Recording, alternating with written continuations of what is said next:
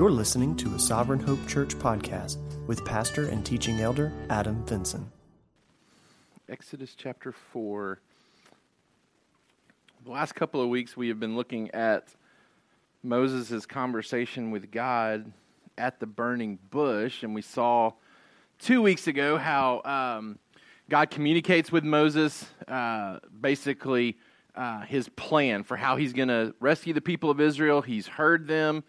He's acknowledging the fact that they're suffering. He's acknowledging the fact that they need rescue. He's going to use Moses to bring about that rescue. And we said, really, the conversation should have stopped there, and Moses should have responded and left and gone and done what God had called him to do. And yet, Moses responds, and so we saw that last week, how Moses responds with questions and concerns. We saw from a summary sentence last week that God calls each of us to serve him with an expectation that his presence qualifies us and his promises equip us with all we need to communicate the message of hope that God cares and he is coming. And so we can trust that whatever God calls us to do, we are qualified to do that because he goes with us. So his presence qualifies us to do whatever mission, whatever task he gives us to do, we go do it because he goes with us. And we go with a message of hope because he's given us promises that we can bank on. He's given us promises to communicate to others. Promises that he cares, that he works good, and that he's coming to rescue his people. And so we saw last week God patiently, graciously responding to those concerns that are raised by Moses. But as we'll see today, he continues with more excuses and more reasons for not doing what God has called him to do. So let's look at Exodus chapter 4, we'll start reading in verse 1 to see what excuses Moses has this week. It says, "Then Moses answered, 'But behold, they will not believe me or listen to my voice, for they will say, the Lord did not appear to you.' The Lord said to him, 'What is that in your hand?' He said, 'A staff.' And he said, 'Throw it on the ground.' So he threw it on the ground, and it became a serpent, and Moses ran from it. But the Lord said to Moses, 'Put out your hand and catch it by the tail.' So he put out his hand and caught it, and it became a staff in his hand, that they may believe that the Lord, the God of their fathers, the God of Abraham, the God of Isaac, and the God of Jacob, has appeared to you." Again the Lord said to him, "Put your hand inside your cloak." And he put his hand inside his cloak, and when he took it out, behold, his hand was leprous like snow. Then God said, "Put your hand back inside your cloak." So he put his hand back inside his cloak, and when he took it out, behold, it was restored like the rest of his flesh. "If they will not believe you," God said, "or listen to the first sign, they may believe the latter sign. If they will not believe even those two signs or listen to your voice, you shall take some water from the Nile and pour it on the dry ground. And the water that you shall take from the Nile will become blood on the dry ground." But Moses said to the Lord, "O my Lord, I am not eloquent, either in the past or since you have spoken to your servant, but I am slow of speech and of tongue." Then the Lord said to him, "Who has made man's mouth? Who makes him mute or deaf or seeing or blind? Is it not I, the Lord? Now therefore go, and I will be with your mouth and teach you what you shall speak." But he said, "O my Lord, please send someone else." Then the anger of the Lord was kindled against Moses, and he said, "Is there not Aaron your brother the Levite? I know that he can speak well. Behold, he is coming out to meet you, and when he sees you, he will be glad in his heart. You shall speak to him and put the words in his mouth, and I will be your mouth, and with his mouth, and will teach you both what to do. He shall speak for you to the people, and he shall be your mouth, and you shall be as God to him. And take in your hand this staff with which you do the signs." Our summary sentence for today: God made us so he is able to use the abilities and inabilities he has given us to accomplish the tasks he has assigned us, making our greatest challenge not the success of the tasks, but our trust in his ability to succeed through us. God made us so he is able to use the abilities and inabilities he has given us to accomplish the tasks he has assigned us, making our greatest challenge not the success of the tasks, but our trust in his ability to succeed through us. For our kids, because God made us, he is able to use us however he wants. what we're seeing here is that as Moses continues to raise excuses, God has answers for each one of those excuses, right? And each one of those excuses is rooted in bringing Moses back to a deeper understanding of himself, right? And so by the end of this, what we should really see through this conversation is that God has planned Moses to accomplish certain tasks. He's enabled him and he's disabled him in some ways, right? So he's enabled Moses to be able to go and do this, but he's also kept Moses hindered in being able to get all the glory for it. So he's enabled him, but also disabled him so that God receives the glory for it. And so it's laid out for him. Here's the task. Here's what's going to be done. I'm going to receive the glory for it. It doesn't matter whether you think you're qualified or not because I'm going with you. And so really it boils down to not whether the task is something that Moses will find success in. Like that's not what seems to be at stake. What's really at stake here is, will Moses believe God that God will find success through him? Right? It's not about whether Moses can be successful in the task. God's already said that it'll happen. What's really at stake, the challenge that's really being faced here is, will Moses believe God about it? Will Moses believe God about what he has told him? Will he believe, will he buy into this idea that it doesn't matter whether I think I have the abilities or not to do what God's called me to. He says that I do. Will I trust him in that? Will I follow him in obedience to that? So we're going to jump right in this morning and see these three final excuses that Moses gives in response to what God has called him to do. Number one, we need to rest in the results of God. We need to rest in the results of God. Moses' third excuse here is tied to a lack of success. What if no one listens to me? Right? What if no one listens and responds? He says, they're not going to listen well to this. What if they don't listen to me? What if I go and I try to be obedient to you and nobody agrees? Nobody thinks that I've come from you. Nobody listens to the message. What if nobody listens well to what I come saying? It's important for us to see and understand that God had already communicated to Moses that success was going to happen, right? God has already assured us of the success of his mission and the growth of his kingdom. Moses has these fears that no one's going to listen to him, that no one's going to believe that God appeared to him. And it's probably, if you think about it, rooted in his last experience with the people of Israel, right? So we rewind back to when Moses was in Egypt 40 years prior, right? So before he flees, 40 years prior, he's in Egypt. He's 40 years old. He says, I'm going to lead the children of Israel out of this. He goes to the children of Israel, and what do? They reject him. They say, who made you Lord and judge over us? Who made you our prince? Right? And so he then flees because the Pharaoh wants to kill him after that murder. And so he's probably got concerns rooted in the fact that he's already tried to do this once and he was rejected. Why would it not be the same thing again? The problem is that he's denying divine revelation. God had already told him that the elders would listen to him. Therefore, Moses lacks the necessary confidence because he's not believing in God. So rewind back into chapter 3, verse 12. Remember, Moses says, I don't know that I can do this because I'm not qualified to do it. God says, I will be with you. And this shall be the sign for you that I have sent you. When you have brought the people out of Egypt, you shall serve God on this mountain. Right? This is going to be successful. You are going to find victory. You go down to verse 18. And they will listen to your voice. You and the elders of Israel shall go to the king of Egypt and say to him, the Lord, the God of the Hebrews, has met with us. Now please let us go a 3 days journey into the wilderness that we may sacrifice to the Lord our God. He's already assured Moses that they're going to listen. He's already assured Moses that there is going to be victory and success in this mission. But Moses is denying this divine revelation that God has communicated to them. He's doubting and thus rejecting God's promises about the issue.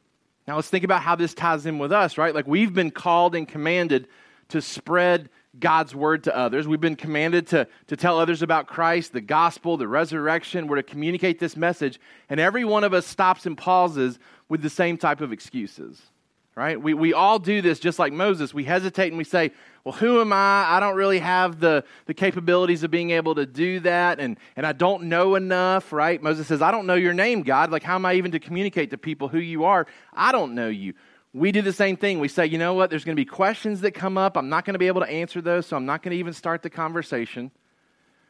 But even as we kind of work through and process those excuses, we most oftentimes come around to this third excuse that even if I start a conversation with a coworker or a neighbor or a family member, they're not going to listen to me, right? Like they're not going to hear me. They're going to reject this message. They're going to doubt me. They're going to doubt the word. They're not going to listen, right? And it falls back on us too to believe the divine revelation that God has said His message will bring forth fruit, right? That His word will not return void. We see in the New Testament and we look to the future and we see even into the book of Revelation how big His kingdom becomes, right? It's Jews and Gentiles alike that are worshiping there at the end. It's people from every tribe, nation, and tongue that are worshiping Him. So we don't have to wonder and worry, should I go and should I share? Whether it's locally or globally, internationally, we don't have to wonder and worry, will this message spring forth fruit? Will this message be impactful? Will people respond to the message of the gospel?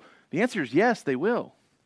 God has promised that they will. He has promised that His mission will be successful, that His kingdom will grow. And we have to be careful that we don't deny that divine revelation, denying what God has already told us to be true. Moses is doubting and rejecting God's promise about the issue. And I was asking myself this morning as I was putting our final notes together, how often do I do this? How often do I deny and reject the very promises that God has given to me? Not just about the effectiveness of the gospel message, but any promise in Scripture that speaks to a situation that I'm living in. How often do I question and doubt the validity of that promise? Right? We're all tempted when we're going through trials and difficulties and challenges to question the goodness of God. Right? We question, where is God in this? Is God being effective in this? Is He doing something here? And it comes back to, do I believe what Scripture promises? That yes, absolutely He's in it. Absolutely He is working. Absolutely He is sovereign and His providence is at work behind the scenes. Just like with Moses and the Israelites who would have said, God has not heard our cries. We're crying for deliverance and we don't see Him anywhere. We know God's working behind the scenes. Moses is being born. Moses is being preserved through the Nile River. Moses is being prepared in the wilderness to be the deliverer. All these things are working behind the scenes, and yet Israel continues to cry in Egypt, God, send us a Savior. Send us a Savior. Send us a Savior. All the while, the promise still rings true. After 400 years, the Savior's coming. Right? He told Abraham, 400 years, then the people are coming out. Nothing has changed. And yet everybody's wondering and doubting, is God here and is God working? We have to be careful ourselves that we don't deny clear divine revelation that's been given to us in God's Word. That His mission will be successful, that God is always working good in our situations. I put in my notes, our effectiveness in serving God is always tied to our willingness to believe what God says in His Word. Our effectiveness in serving God is always tied to our willingness to believe what God says in His Word. Moses has not yet understood that God is the one who makes converts. God is the one who changes hearts. God is the one who controls hearts. Here's what's Moses' responsibility in this. And it goes back to what we were saying in our summary sentence. The success isn't tied, the challenge isn't whether the task will be successful or not. The challenge is whether Moses believes that God will be successful through him. Moses' responsibility is to deliver the message and to trust that God will make the message effective. Moses has one responsibility here. Go tell the people what's happening. Go tell Pharaoh what's happening. It's not Moses' job to change Pharaoh's heart. It's not Moses' job to make the people listen. One commentator said Moses wasn't called to be an orator. He was called to be a reporter, right? He's not called to be eloquent in speech. He's not called to be this great communicator. He's just simply called to go and report what God has told to him. The same is true for us. God had already spoken to this excuse by Moses. He had already communicated that the mission would be successful. Number two, God has provided ample proof for the validation of his message and the call to his kingdom. God has provided ample proof for the validation of his message and the call to his kingdom. People need signs sometimes to believe the message of God. And we're no different. Oftentimes we want proof, we want evidence. Show me that what God has said is really true. And so Moses says, the people aren't going to listen. What if they don't hear me? What if they don't respond to what I have to say to them? God responds, not simply by reiterating, Moses, I've already told you this. I've already told you the people are going to listen. I already told you the elders are going to respond. He doesn't go back that route. Instead, he goes to proofs of his power. He says, what's in your hand? And he said, a staff. And he said, throw it on the ground. So he threw it on the ground, and it became a serpent. And Moses ran from it. But the Lord said to Moses, put out your hand and catch it by the tail. So he put out his hand and caught it, and it became a staff in his hand. He says, I've done this so that they'll believe you, that they'll believe that the Lord, the God of your fathers, the God of Abraham, the God of Isaac, and the God of Jacob has appeared to you. And then God graciously goes on and gives him more signs, right? He says, stick your hand in your coat, bring it out. It's got leprosy on it. Put it back in, it comes out, it's completely restored. He talks about pouring out, if he needs to, we'll resort to pouring out water so they can see it turn into blood. What's going on here? It's kind of a weird setup. It's like, how does this prove anything about God if you show up and start doing like these magician type tricks? Like how does this tie into the deliverance from Egypt? How does this tie into God being in control and God being the one they should respond to? I think it's important for us to see the elements that are mentioned here that tie in with the signs that are being done. The signs that are done here are for Moses to validate the message that he brings. It's to communicate God's power and how it reinforces the promises that have already been given. There's three elements here that are talked about: this snake, this concept of leprosy, and the Nile River. I think it makes sense if we see how common all three of those elements were in the Egyptian culture, right? So the snake, if you've ever seen any type of old Egyptian artifacts, or maybe even watched movies that focus on Egyptian culture, you'll notice pretty quickly that the serpent, the cobra, the snake is pretty prevalent in their architecture. The snake would have represented their gods, even other gods that were depicted as different animals or different types of physical manifestations. Oftentimes they held scepters that were shaped like a snake. Even like pharaohs had like crowns and helmets that would have had the serpent on the front. The snake, the cobra, was kind of the dominant picture, the dominant theme in Egypt. It's also because cobras were common in that area, right? So they would have been very familiar with snakes, and there would have been a healthy fear of those snakes too, whether it was a healthy fear in regards to their religion, right? So Hebrew and Egyptian would have had a concept that the snake represents the deities that are worshipped in Egypt, but then also just the normal everyday type of safety. If you see a cobra, you stay away from it, right? Like you're not going near that type of poisonous snake. Leprosy was also a common disease in their culture, right? The Egyptians were known kind of for their unhealthiness, and so it lent itself towards the leprosy disease. And so they would have had leper colonies. We see leprosy pretty common in the New Testament when Jesus is doing his healings. Would have been common in the Egyptian culture too. It would have been seen as that disease, just like in the New Testament, that was incurable. It was a death sentence, like nobody can overcome leprosy. And then you're probably all familiar with the Nile River and how significant and important it is to Egyptian life and culture. It's what sustained them, right? In an area where there would have been very little rainfall, the Nile River is their sustenance for life. It provides for them, which is why it was such a hit to them when God turns it into blood. Because this is our source of life. This is our source of water. This is where we get everything from. And so those three elements are super significant for the Egyptians and the Hebrews as Moses is anticipating going, right, and sharing this message. God says, we're going to show them the power that I have over everything that's common to them. Things that would create fear, things that create reliance in their culture. I'm sovereign and in control of all three of those things, right? So the first sign that's done here is God's power over creation. It's God's power over creation, and he shows that through turning Moses' staff into the serpent, into the snake. His authority is on display in that he is sovereign over evil.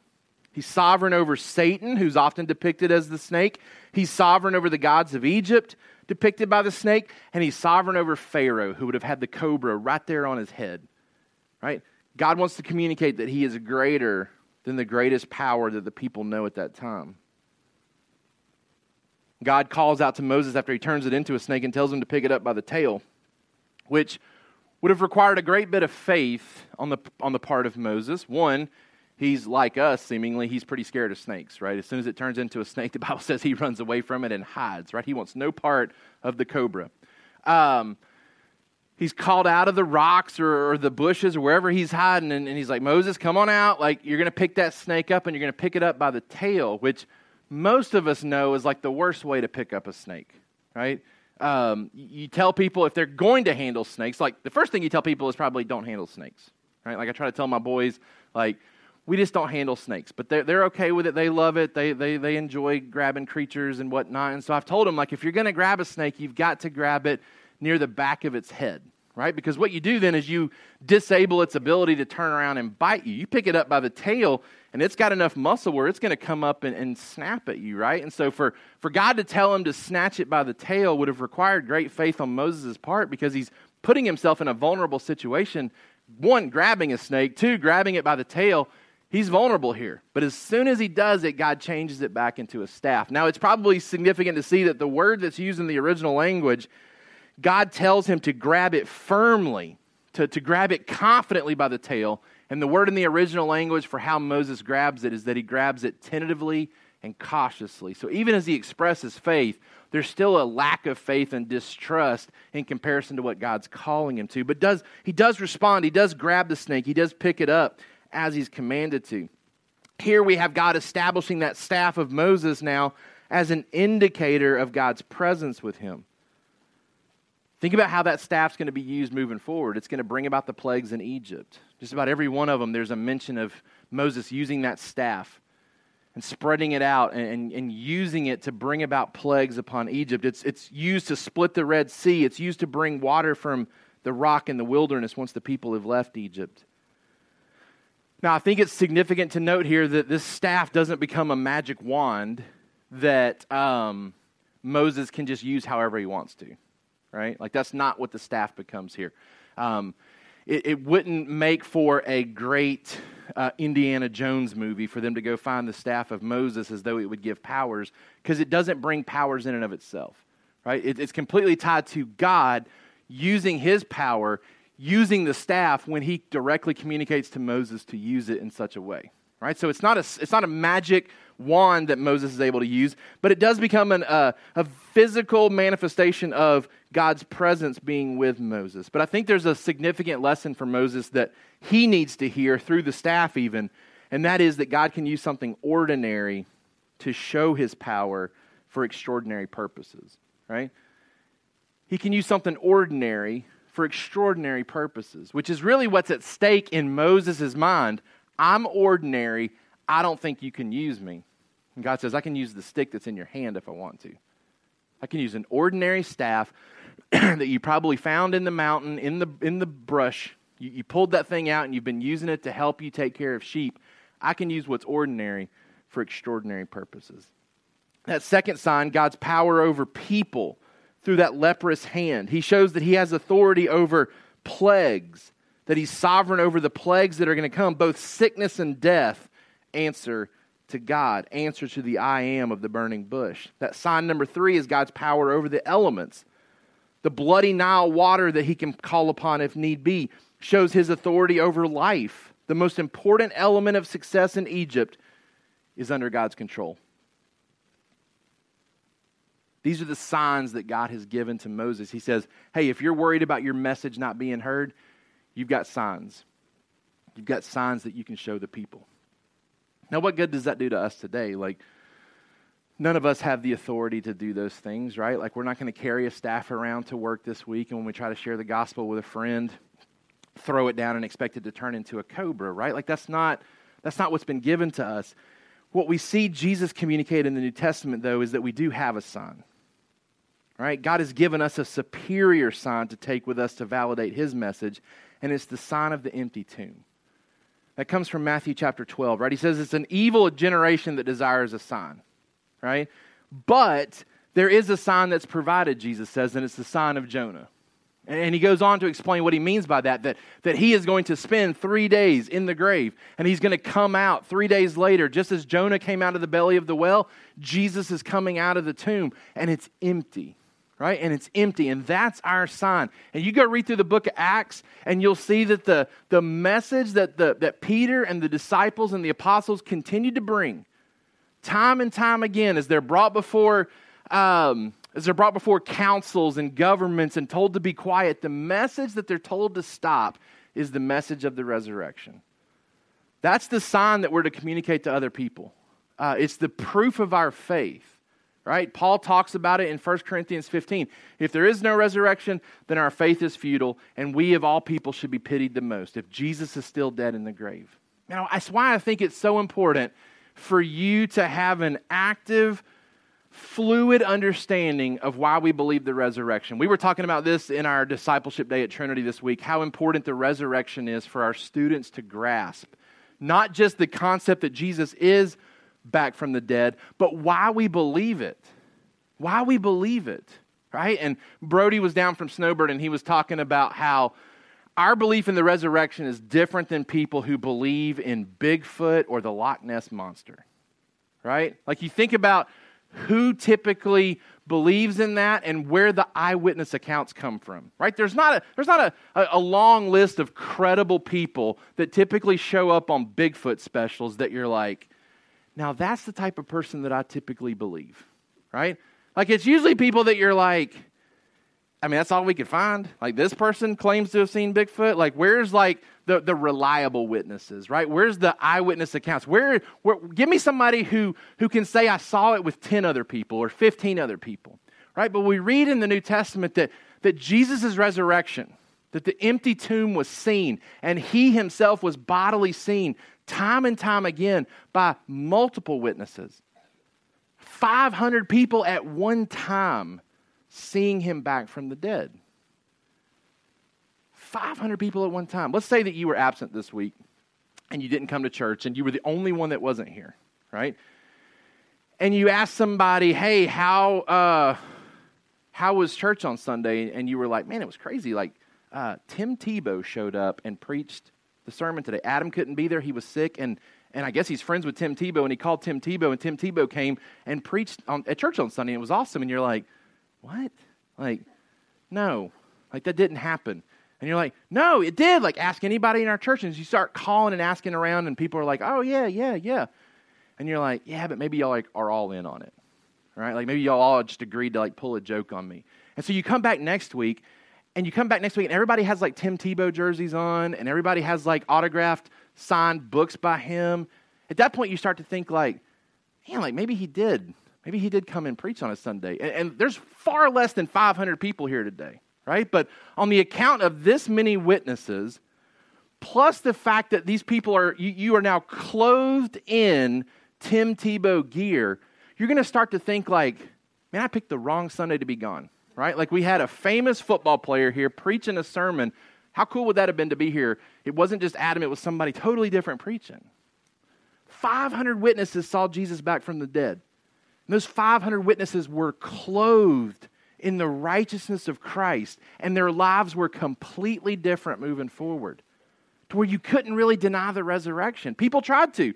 They tried to stop the message. And if it had been stoppable, the Pharisees would have found a way to stop it. Right? But the tomb was empty. You couldn't bring people and parade them through and show them, here's where Jesus was buried and here's his body. Stop believing in the resurrection, because the tomb really was empty. And you couldn't hope that people were just going to stop talking about it, because the message just kept spreading, because people believed the eyewitnesses. They believed that what they were hearing was really true. That's the sign that's been given to us. Right? So you're talking to somebody in your family, you're talking to a neighbor, a coworker, and you're trying to communicate the gospel, and they're like, I just don't know if I believe that.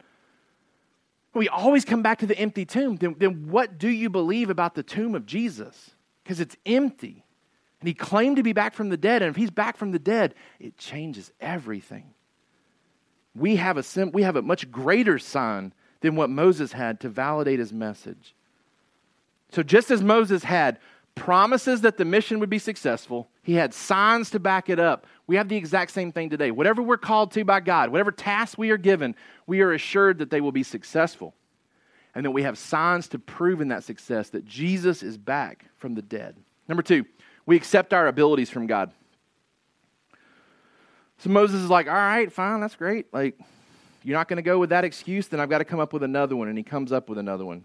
He says in verse 10, but Moses said to the Lord, "O my Lord, I'm not eloquent, either in the past or since you have spoken to your servant, but I am slow of speech and of tongue." Then the Lord said to him, "Who has made man's mouth? Who makes him mute or deaf or seeing or blind? Is it not I, the Lord? Now therefore go, and I will be your mouth and teach you what you shall speak." Excuse number 4 falls on a lack of capability. Moses says, what if I just can't do it? What if they don't listen well? God says they're going to listen. Well, what if I can't speak very well? Like, what if I can't communicate it well? I'm not a good communicator. What if I can't do it? What if I can't do what you've called me to do? Number 1, God's sovereignty extends to the exact specifications of your existence. God's sovereignty extends to the exact specifications of your existence. Moses claims he's not able to carry out the task due to his inability to speak well. He won't be eloquent enough to convince the people. We don't know exactly what he's referring to here. He could be totally making something up, right? Or there could be something really at stake here where he's not a good communicator, right? He could be fearful of public speaking. He could have just been terrified of the idea of having to stand up in front of a public setting and speak on behalf of God. He may have had a speech impediment where he stuttered. Maybe he was worried about the language that he had forgotten. You know, it's been 40 years since he was in Egypt. He would have been fluent probably in Hebrew and Egyptian at that time. He's been away from that area for 40 years. You may know of missionaries who have come off the field who were fluent in a language, and they start to lose it the longer they're away from that culture. When they're not using it, they kind of lose that. Maybe he's concerned about his ability to go back and communicate well because he hasn't used those languages often. Whatever the reason is, whatever the excuse is, God kind of supersedes that by saying that he can use Moses regardless of the inability that Moses feels like he has. And God has certainly shown that he can do that in other settings as well. He can use less than stellar speakers to get the message across. We see this, for example, in 1 Corinthians and 2 Corinthians with Paul. Paul would have said similar things, and yet he responded in obedience and did still what God called him to do. 1 Corinthians 2, verse 1, "And I, when I came to you, brothers, did not come proclaiming to you the testimony of God with lofty speech or wisdom, for I decided to know nothing among you except Jesus Christ and Him crucified. And I was with you in weakness and in fear and much trembling. And my speech and my message were not in plausible words of wisdom, but in demonstration of the Spirit and of power, so that your faith might not rest in the wisdom of men, but in the power of God." Paul would say, hey, God chose me because I'm not a great speaker, so that He would receive the glory of the message. Right? Paul says, I fit into this category like Moses. I'm not a very good speaker. 2 Corinthians chapter 10, verse 10, "For they say his letters are weighty and strong, but his bodily presence is weak, and his speech of no account." They're talking about Paul. "Let such a person understand that what we say by letter when absent, we do when present. Not that we dare to classify or compare ourselves with some of those who are commending themselves, but when they measure themselves by one another and compare themselves with one another, they are without understanding." Paul says, or these people are saying, like, his speech, it's really not that great. Like, what he comes proclaiming, it's not eloquent, it's not special. Chapter 11, verse 6, Paul says, "Even if I'm unskilled in speaking, I am not so in knowledge. Indeed, in every way we have made this plain to you in all things." Paul's self-aware that he's not a great speaker, which shows even more God's power that He was able to use someone like Paul to radically change the early church.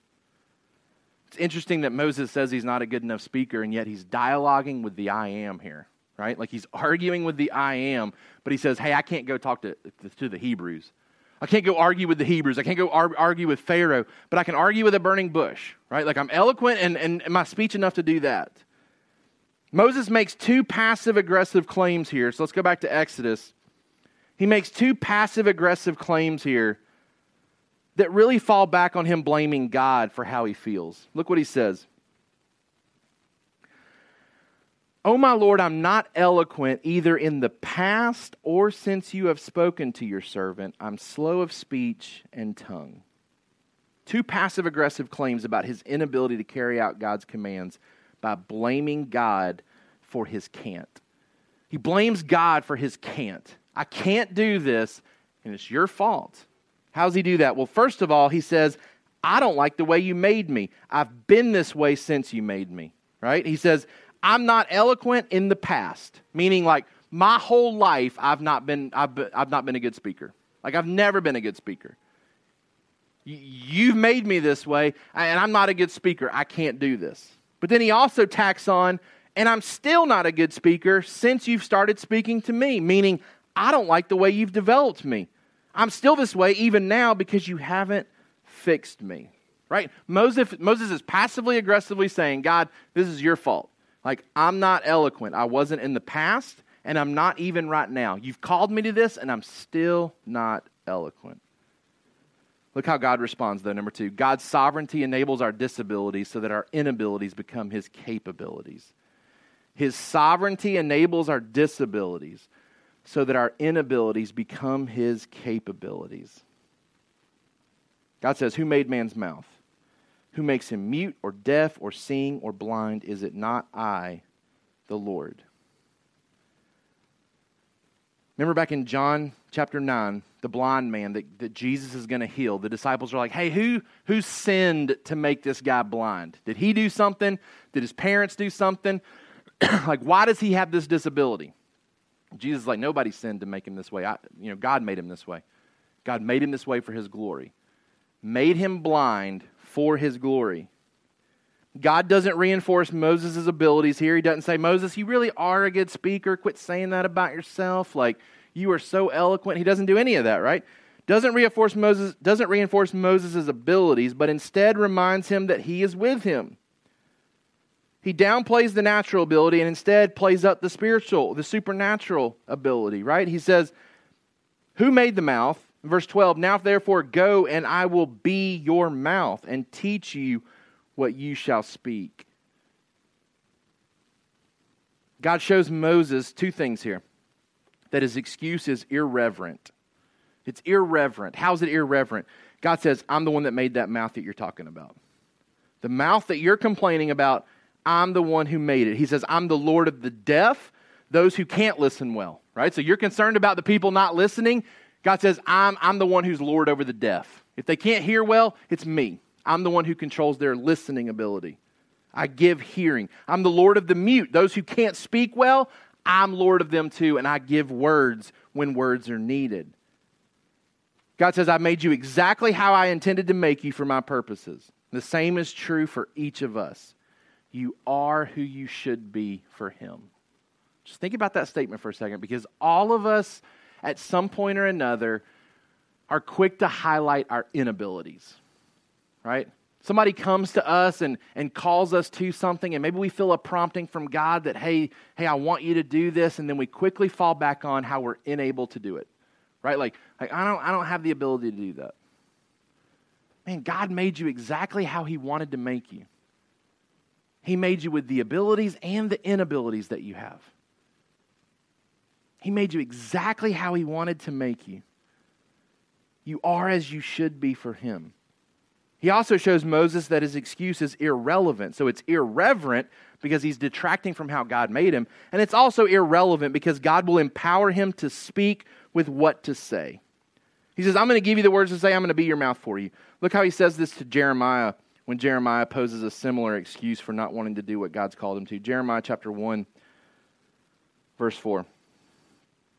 Now the Lord came to me saying, before I formed you in the womb, I knew you. And before you were born, I consecrated you. I appointed you a prophet to the nations. Then I said, Lord God, behold, I do not know how to speak, for I am only a youth. But the Lord said to me, do not say I'm only a youth, for to all to whom I send you shall go, and whatever I command you shall speak. Do not be afraid of them, for I am with you to deliver you, declares the Lord.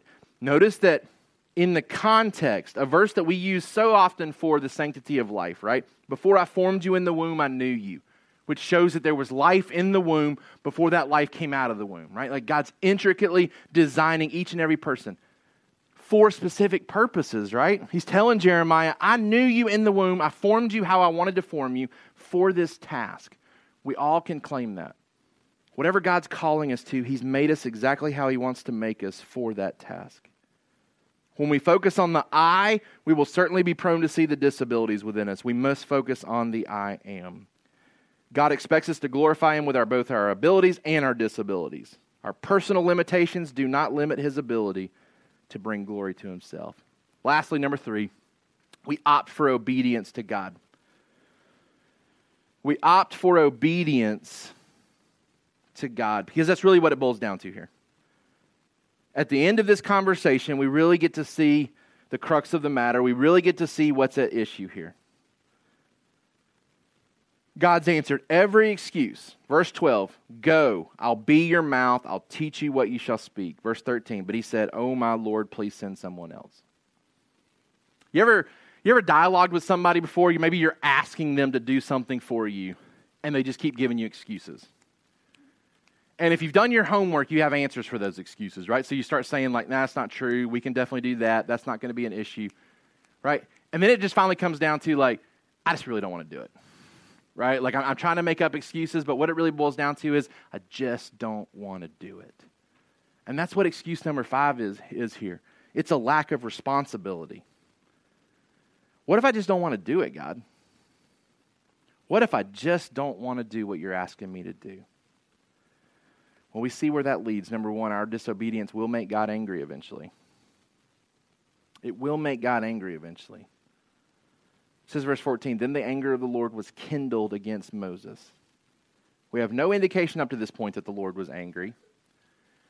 Moses is the one who wrote this book, right?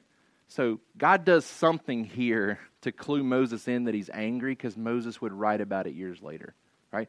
We're having this conversation. Me and God are talking. This is how it's going. And then verse 14, and then God got angry at me, right?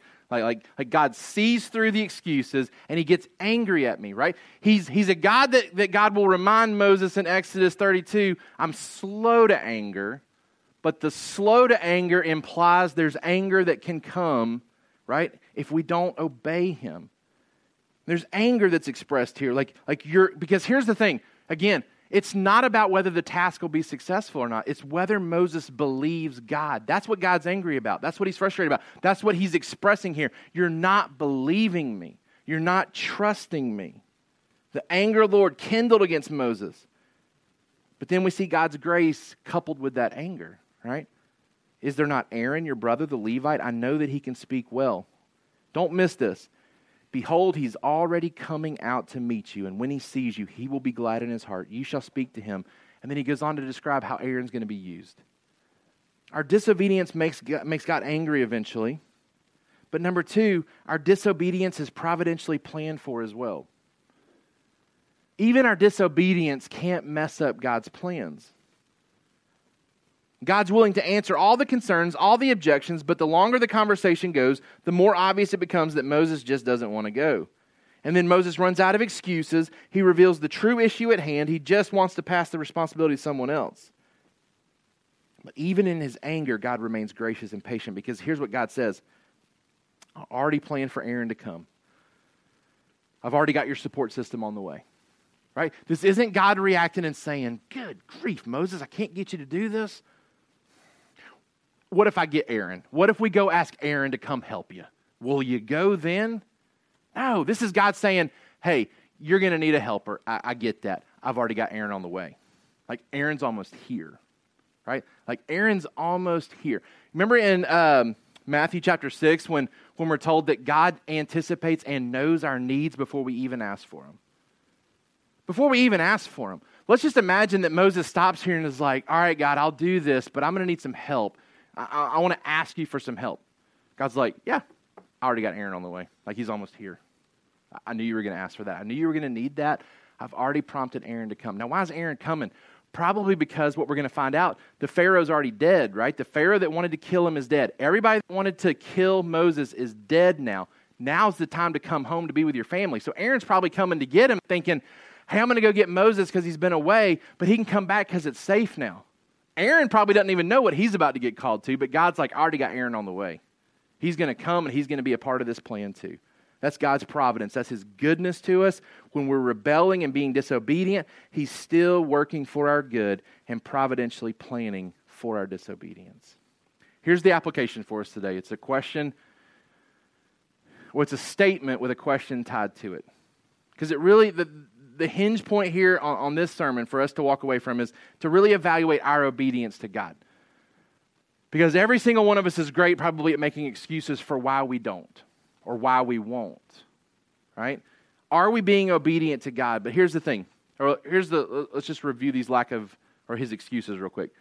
Lack of credentials, who am I? Lack of knowledge, who are you? Lack of success, what if no one listens? Lack of capability, what if I can't do it? Lack of responsibility, what if I don't want to do it? Comes down to, will Moses be obedient, right? And here's what obedience looks like.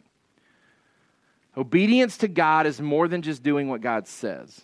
It is partnering with God in what he says, meaning we believe what he says, we desire what he says, and then we do what he says because he is God and good.